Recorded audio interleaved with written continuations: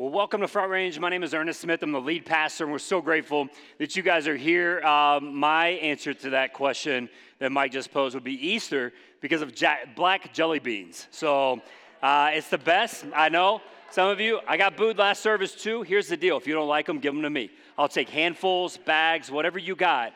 That's my candy of choice. And we're so grateful that you're here, whether you're joining us in person or you're joining us online. Our hope and prayer is that this will become a home for you. A place where you can build community, discover your purpose, and grow in your faith in Jesus. As Pastor Mike just mentioned, we have Easter coming up next week, and we encouraged you guys last week. We challenged everybody to pray and to fast heading into Easter, to be praying for people in your life, neighbors, coworkers, family members that, may be open to an invitation to Easter. Maybe this will be the Easter that they come and they hear about Christ and they give their lives over to Him. And so we just want to encourage you to do that. We have all kinds of ways. There's these little cards that are on your seat. You can give that to somebody. We have the yard signs. If your yard sign looks anything like mine after this past week's wind, maybe you need another one. Or we have social media ways you can tell people, whatever. Just invite people. And let's just see if our invitation leads to eternal transformation in the life of someone else. Hey, today, here's what I want you to think about. I want you to think about a time in your life. Maybe it's a relationship, maybe it was a season, maybe it was a moment where you look back on that thing or that time or that moment and you go, man, God, thank you for that. Maybe it was like when you got married and you remember walking down the aisle or you remember standing at the altar and you're like, man, that was a great day. Maybe it was the birth of your child or maybe it was a friend coming to know Jesus. Just some time in your life where you're like, man, I'm truly grateful for that moment. When I think about gratitude and moments, I think back to when we first moved here. This moment I wasn't very grateful for, but the outcome I was. My son was 3 and my daughter was 1. So we moved here. We were like, okay, well, it was our first Easter. We got to find, an Easter egg hunt. What's going on? And there was really only one at that time. And so we went to it. And to be real honest with you, as a parent of a special needs kid, it was awful. It was one of the worst experiences. Like thinking back on it, like there were parents fighting each other. And my son was like, just had lost it. It was like a terrible experience. And I remember thinking like, that will never happen again. But how do I help my son experience, kind of some of the fun things about certain seasons as a child with special needs? So we were just praying through it and thinking through it. And as a church, we began to dream and to ask questions and thought, man, what could we do to help these types of families? And so we created what's called a special egg hunt. Maybe some of you have been to it. Maybe some of you have served at it, or maybe your kids have been there. Special egg hunt, it's an egg hunt designed for kids with special needs. Now, there's the traditional hunts that we have, of course, like if you have a neurotypical kid or a typical kid, then there's the traditional hunts. But if you have a child with special needs or if you know of somebody, then we do some really cool hunts. And I know if you haven't been there, you might think, well, what does that mean? What does that look like? Here we have these eggs right here that beep. Let me see if I can you hear that? Okay, so that's like for kids who have visual impairments. And every day I get like the emails of kids signing up and families signing up. And we got a bunch of kids this year that can't see. And so they're walking around trying to find these eggs that are beeping, which is, if you've never seen that, come. And if you don't have tears in your eyes, you're not a human being. And then we have these eggs. These eggs have magnets in them, and we kind of put them all around. We give these dowel rods to kids who have some mobile challenges, and they can just, either use their wheelchair, or some of the kids, they get out of their wheelchair, and they'll just kind of scoot across the ground, and they'll pick up the eggs or whatever. And this is just an opportunity for kids who don't get the typical experiences as some other kids to in some ways, feel normal. And for the parents to, in some ways, feel normal. We have a quiet egg hunt for kids like my son who have autism or other sensory needs. And so we have these like baskets and boxes that have sensory items in there. And we like turn off the music and make it quiet and stuff like that. And it's just ways for us to go, how do we love people well? The most unreached people group in America are families with kids with special needs. So how do we reach them well and love them well? And at church, when I think about our special egg hunt, I'm so grateful. And I just want to say thank you. So many of you give generously here, and that allows us to do it. It's expensive to put on this egg hunt, and it's because of your generosity. It's because of the generosity of so many sponsors that allow us to do that. There'll be hundreds of you that will serve on Saturday. That's when it is. It's this coming Saturday. If you're interested in serving or giving or being a part in any way, you could just write egg hunt on your Connect card that Pastor Mike just talked about, and just you could drop it in the boxes or take it to the connections team, and we'll get you connected. And we'll allow you to be a part of what we're doing. It's just such a cool moment of seeing these families experience something that they've never been able to experience before. So, church, I just want to say thank you. I'm truly grateful. Today, what we're looking at in Scripture is a prayer that Paul prays. And when he prays this prayer, he prays a prayer of gratitude. He says, hey, here's what I'm thankful for. Right now, we're wrapping up a series called Prayers from Prison. And there are these prayers that this guy named Paul, who wrote a large portion of the New Testament, he writes these prayers. He prays these prayers to certain churches and ultimately to you and I. Now, these prayers weren't prayed while he was on vacation or while he was up one morning at his house or at his office. He's sitting in prison when he writes these prayers. Now, he's in prison for these false accusations that have been made to him or about him. One instance, he's in prison because they're just trying to protect him. There's people trying to kill him, so instead of giving him bodyguards, they throw him in prison, which would have been a terrible situation. And while he's in prison, instead of worrying about himself, he's thinking about others and how to care for others and how to speak words of life and all of that. So he's praying for these churches. And the church that we're looking at today is a prayer that he prayed for the church in Colossae. Now, what's interesting about the church in Colossae is most scholars would say that Paul didn't know really any of the people in this church. He had never visited there. He wasn't best friends with any of them. It would be like some of your Facebook friends. Some of us, we have Facebook friends where I don't even know who you are. I don't know how we became friends or whatever. Well, it would be similar to that, where Paul's he's kind of heard of them. He's heard about what's going on in the church, but he doesn't know many of them personally, and yet he still writes this letter to their church. Now, here's the deal. For every series that we've done as a church, we've created these, this year we've created this message series hub. And on the series hub, you can scan the QR code in your worship guide that's on your seat, or you can go to frontrange.org, and you can get there to the series hubs through that. These series hubs, they have ways for you to go a little bit deeper in what we're talking about. So if you're interested in learning more about these churches, or learning more about Paul, anything like that, we put something to read on there. So there's some books. We put videos on there. So if you're I don't like to read, but I'll watch a video. And we put podcasts. If you're I only listen to stuff in my car, whatever. We put multiple options on these series hubs. So if you want to go a little bit deeper. And Paul, he's writing to this church, and we have some videos about that particular church and what Paul's doing. So if you want to take a look at that, go to our message series hubs. So let's jump in. Colossians chapter 1, we're going to start with verse 1, and here's what Paul says. It says, Paul, an apostle of Christ Jesus by the will of God, and Timothy our brother, to God's holy people in Colossae, the faithful brothers and sisters in Christ, grace and peace to you from God our Father.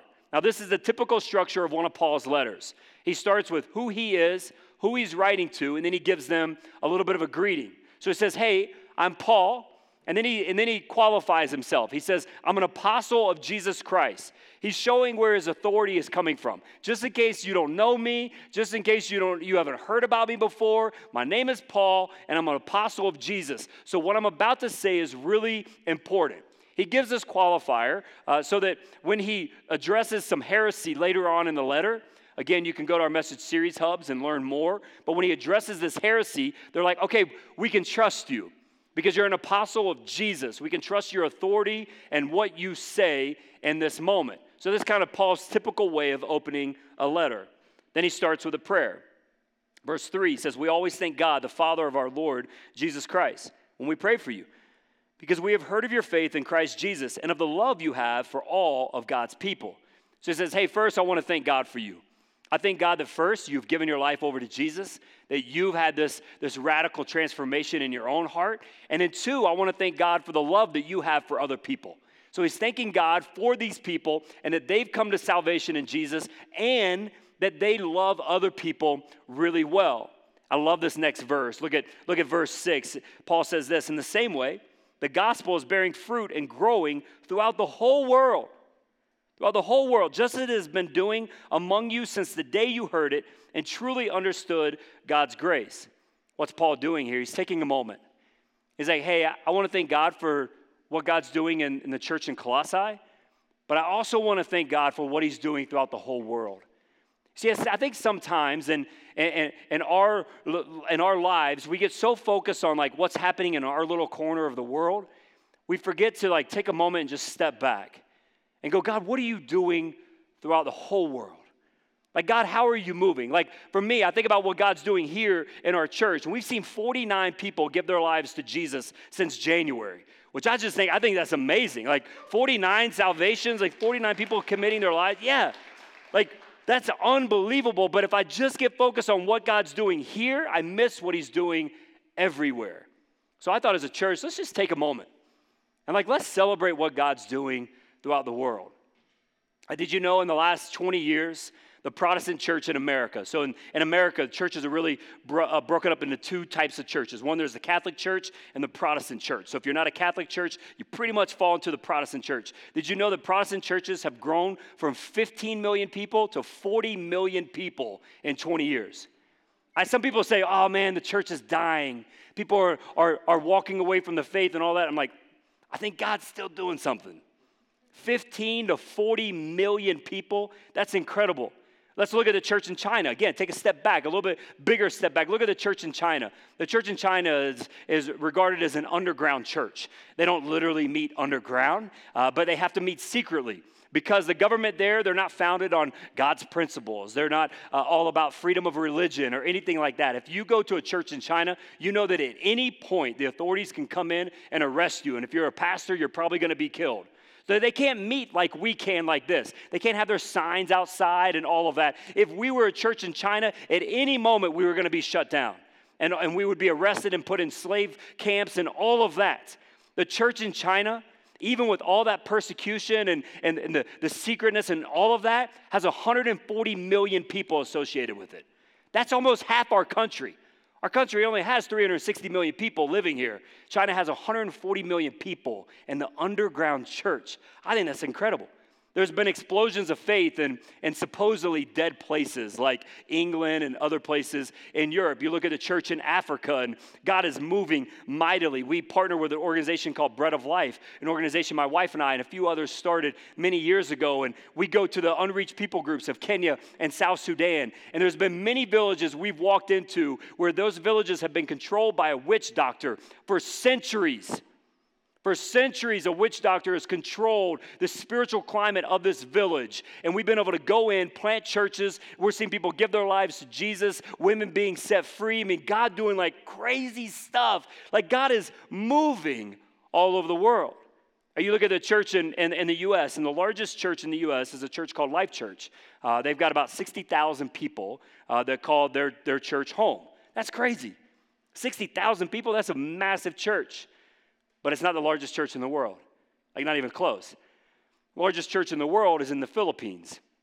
One church, largest church in the world, is in the Philippines. Guess how many people are in this church? Give me a guess. 100,000? A million? One more. 500,000? Okay. 5 million people in one church. 5 million people. Guys, we could talk all day. I mean, we could talk about South America where there's a crazy explosion happening right now in some churches. I mean, God is doing stuff we moved here, when we moved here 10 years ago, almost 10 years ago, or was 10, I don't know, something like that. 10 years ago, when we moved here, we were told this place was a church planter's graveyard. It's one of the reasons we decided to come here. We thought, well, if we're going to die, this is a good place to die. So we said, hey, let's start a church here. We probably won't make it. 95% of the churches that start on the Front Range are done before year 2. They have to shut down their church before year 2. For us as a church, since we started, we've helped plant 15 churches on the Front Range, and all of them but one are still going, and almost all of them are thriving. They're not just surviving, they're thriving. Yeah, God is on the move. Like, it's so easy to, like, listen to all the negativity in our world and be like, oh, where's God? And it's like, God's doing some pretty incredible things. And I thought as a church, like Paul in this moment, he's taking a step back and he's going, hey, let me give God thanks for what's going on in the world around us. I thought, why don't we do that as a church as well? Let's just take a moment. Let's give God thanks. Father, we just come before you, and I thank you for what you're doing in the world. I thank you for how you're moving in China and in Africa and South America and Europe and all over the world. I thank you for how you're moving here, for how you're moving in churches like Life Church and in our church and so many churches, and how when we moved here to the Front Range, there were so many churches that weren't making it and they were struggling. And God, you're moving on our behalf. God, you're moving for some reason, God, all throughout the world, and we give you thanks. We pause and we say thank you. Keep moving, Lord. Keep doing great things in our world and in our little town. In Jesus' name, amen. So Paul takes a moment and he gives thanks, and then he kind of gets into the meat of the prayer. And here's what he says. Let's take a look. Verse 9, it says, "For this reason, since the day we heard about you, we have not stopped praying for you. We continually ask God to fill you with the knowledge of his will through all the wisdom and understanding that the Spirit gives." It seems like a similar prayer that he's prayed to the church at Ephesus, to the church at Philippi, to the other ones that we've studied. He's praying for wisdom. He's praying for understanding, that you would be filled with the wisdom of God so that you would understand what God's will is for us. And then he prays for 4 very specific things, that you and I would see 4 things happening in our lives, that we would do these 4 things in our lives. Look at verse 10. Verse 10 says this, "So that you may live a life worthy of the Lord and please him in every way, bearing fruit in every good work." So the first thing he's praying for is that you and I would be fruitful, that we would be fruitful. He says, live a life worthy. Other translations say, walk in a manner worthy. Paul's using a Jewish metaphor here. The rabbis, the Jewish religious leaders, they had a certain document that they had to live by. It was called the halakha. And the halakha had very specific things that they had to do, how they were to live their lives. And here Paul's saying, as a follower of Jesus, you should live your life in a manner worthy, in a manner that is consistent with Scripture, and in a way that people look at your life and they go, there's something different about you. Here's what I would say, that if the world looks at my life, if they look at your life, and we're no different than the rest of the world, we're doing something wrong. Like if the world looks at me and looks at you, and if we profess Jesus as our Savior, that we're followers of Christ, and we look no different than the rest of the world, we're doing something wrong. Why? Because we're called to be fruitful. What does that mean? It means to live out what Scripture tells us. It means that we are to be sanctified, which is just a big word to be holy, for as God is holy. That's a commandment in Scripture. That how do you do that? We reflect in our lives what we see in Scripture. We live out the commands of Scripture. We do what the Bible tells us to do. We live in community with one another because the Bible calls us to be in community. We serve one another. We give generously to the church and to others. We share our faith. We don't neglect the meeting together with one another. We serve in various capacities. This is what we do as a church. We want to give you as many opportunities as possible to live out what Scripture says. So like when we put on an egg hunt, we're like, hey, we need volunteers. And it's not just because we need a bunch of people to come out and help us out. It's because the Scripture tells us to serve one another, to care for one another. When we call people to give to something, to be generous with what we have, it's not because we're like, oh, we need money as a church. It's because the Scripture says, hey, you are to be generous. As God has been generous to you and I. When we were praying this past week and fasting for people that we want to invite to church, it's not because we want the most amount of people. It's because God calls us to share our faith. God calls us to pray for people, to pray for those who are lost, for those who are spiritually disconnected. It's us giving all of us a chance as a church to live out Scripture, to be fruitful. Paul says, I want you to be fruitful. Second thing Paul prays for this church and prays for you and I is for us to be smart. He says, I want you to be fruitful and I want you to be smart. Look at the end of verse 10. He says, bearing fruit in every good work, also growing in the knowledge of God. He wants us to increase our knowledge of God and His will. Now, we've talked about this every week of this series because in every one of Paul's prayers that we've looked at, he's prayed for knowledge. He's prayed for wisdom. He's prayed for understanding. Why? Because when you and I have knowledge about who God is and what God's will is for our lives, then we can join him easier in what he's doing. It's a little bit easier to join him in what he's doing with the rest of the world and the purpose that he has for us. Not only that, when we understand who God is and what God says to us, then it's easier to believe truth than to believe the lies. The lies that Satan throws at you, the lies that we tell ourselves, the lies that the rest of the world tells us. When we understand God, when we have the wisdom of God, then we stand on truth and not on lies. He tells us to be smart. And our discipleship model here as a church, we say, hey, there's kind of three things you got to do to be a follower of Jesus. And one of those is to know God. Why? Because knowledge transforms what you do. When you have a knowledge about who God is, when you have a knowledge about what God wants to do in your life, what he says about you, what he says to you, then it changes how you see yourself, it changes how you see each other, and it transforms how you respond. So Paul says, I want you to be fruitful, and I want you to be smart. Third thing Paul challenges us to do in this prayer is to be strong. Be strong. Look at verse 11. He says, being strengthened with all power according to his glorious might, so that you may have great endurance and patience. He says, I want you to be strengthened with all power. Now, power was a big deal in the Greco-Roman world. I mean, people sought after power. They wanted power. That was what they craved. That's what they did everything to try to obtain power. Most of the ways back in the Greco-Roman time period, they were doing that by religious things, by worshiping certain gods or by participating in pagan rituals. And they thought if we did these things, then the power of God or the power of these gods or of these good spirits would come upon us, and they would protect us from the evil spirits that are trying to get us. They had a huge desire for power. I don't know if we're any different. I think if you look at our culture, we crave power. I mean, maybe for some of us, we crave power through religious things, through religious rituals or worship or whatever. We might crave power that way. Some people crave power through money. We think if I have a certain amount, if my bank account is at a certain place, if my retirement is at a certain place, then I'll be good.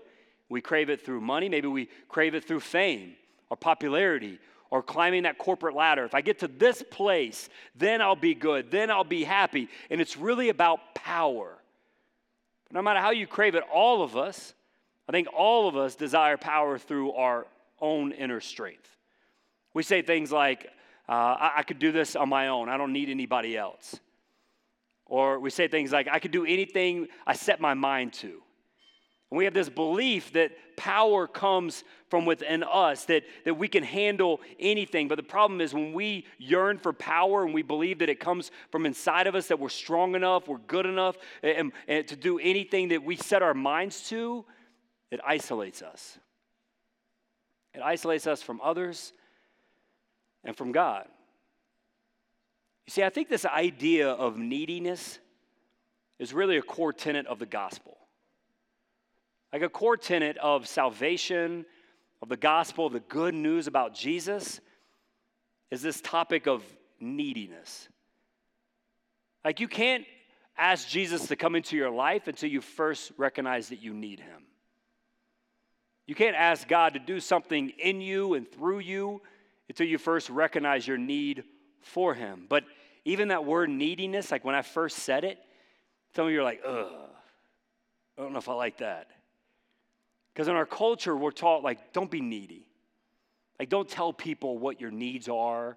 Like, don't be that person. But a core tenet of faith is this idea of neediness. This idea that, like, you can't do it on your own. Even Jesus, when he's teaching us how to pray in Matthew chapter 6, he says, give us today our daily bread. Hey, God, I'm going to have needs today, and I need you to meet those needs. This is really easy to preach. It's really hard for me to live out. Neediness doesn't come naturally to me. For example, if you come up to me and you say, and you're going to do this because I did not think this one through, but it happened after last service a bunch. You'll come up to me and say, hey, man, how you doing? And my typical response is going to be, I'm good. Now, I'm not saying that because I'm trying to deflect from the bad things. I'm saying that because naturally I'm a positive person. So naturally I bend toward the positive. So if you ask me how I'm doing, I'm going to think of all the positive things that are going on in my life. But if you drill down a little bit, it's going to become really hard for me to tell you what my needs are. Okay, but how's this? Well, how's this? And how's this? And you start to drill down, then I'll probably get to a place where I'll want to deflect what my needs are. Because I'm good. I mean, my needs aren't as bad as this other person. I mean, I'm not going through what these people are going through, or I don't have the same needs as my friends in Africa. So, like, comparatively, I'm good. I'm fine. I'm not that needy. It's really hard for me to come to a place where I'm humble enough to say, I have needs. But neediness is a core tenet of the gospel. We have to get to a place where we say, I need. Because when you get to that place, then you're inviting community in. You're inviting people in. And most importantly, you're deriving your power from God and God alone. So Paul says, hey, I want you to be strong, but I want you to do it through the power of God, to rely on him. So he says, be fruitful, be smart, be strong, and lastly, be thankful. Be thankful. Look at verse 12. And giving joyful thanks to the Father, who has qualified you to share in the inheritance of his holy people in the kingdom of light. You know, when you're thankful, you're acknowledging the source of what you've been given. So when you think about the relationships that you have that you're grateful for, or when you think about what you have, the possessions or your salary or your job or your house or whatever you have that you go, man, I'm thankful for that thing. When you actually express gratitude, you're focusing on the source. The Bible says that all good things that we've been given have come from the Lord. All good things. Like you probably worked really hard to get what some of the things that you have, some of the possessions you have. If you have a marriage or you're like, man, this is a pretty healthy marriage, it's because you worked at it. If you have a friendship that you're like, man, this is a great friendship, it's because you both put in effort and sacrifice and all of that. Like you work for it for sure, but it's God who gave you the abilities. It's God who's given you the strength. It's God who gives you the grace. It's God who gives you the knowledge. It's God who gives you all of these things. And when we're grateful, we're acknowledging him as the source. Here's my challenge to you. My challenge this week is to spend some time. Maybe it's at lunch today, or maybe it's when you're just reflecting on things by yourself, or maybe it's at community group or something like that. Just take some time and write down things that you're grateful for. Just start making a list. I'm grateful for this, and then I'm grateful for my house. I'm grateful for transportation. I'm grateful for my kids. That might be on Monday. Tuesday, you might not be grateful for them. So Monday, you're not grateful for them. Just wait. Maybe you will be by the end of the week. But just start writing down the things that you're grateful for. And as you write down those things, just give God thanks. I'm grateful for this area. Hey, God, thank you. Thank you for this relationship. God, thank you for this thing in my life. Thank you for this person in my life. Thank you for these things that you've blessed me with. Thank you that we can come to a church where we don't have fear of the authorities coming in and arresting us. Like that's an easy one. God, thank you. And just take a moment and give him thanks for the things that he's given to you. I love how Paul finishes this section. Verse 13, he says, for he has rescued us from the dominion of darkness and brought us into the kingdom of the Son he loves, in whom we have redemption, the forgiveness of sins. Paul says, hey, there's a lot of things you could be grateful for, like your relationships and your possessions and your job and your health and your mental capacity and all these things. You could be grateful for all these things. But at the core of everything, the foundation of everything we've been given, the thing we should be most thankful for is the fact that we have been rescued from the dominion of darkness. That you and I, because of our sin, we were in darkness. But because of what Jesus did on the cross for us, God has brought us from the dominion of darkness to the kingdom of God, to the kingdom of light. So like even on your darkest days, even in those days where you can't put pen to paper to think about what you're grateful for, turn to salvation. Like, let that be a reminder of what he's given to you. That even in my darkest days, even in the hardest days, the things that I can't find much joy in, I can reflect on the fact that God gave me salvation. That God loved me enough that even though my sin separates me from God, and that's on me, God loved me enough to have a relationship with me, so he sent his son Jesus to die on a cross for my sins. He's rescued me from the dominion of darkness. It's what we represent when we do baptisms. We got baptisms coming up in a few weeks. We just did a bunch of baptisms a few weeks ago. We'll do some more in a few weeks. If you're interested in that, we'd love to get you signed up. There's a baptism box on your Connect card. But that's what baptism represents. When you go down in the water, you're like, man, my old life, this dominion of darkness is no more. And you come up. Now you're in the kingdom of light, the kingdom of God. That's what baptism represents. That's why we do it. It's the symbolism of, okay, no more am I this person. Now I'm new. And for that, we could be truly, truly grateful. So may we be strong. May we be smart. May we be fruitful. And may we be thankful for all that God has done. Let's pray. Father, we come before you. And I thank you, Father, for your mercy and your grace. You are so good. I thank you for what you're doing here at our church, what you're doing in our community. But God, as we even took a step back earlier to look at what you're doing around the world, thank you. Father, you are on the move.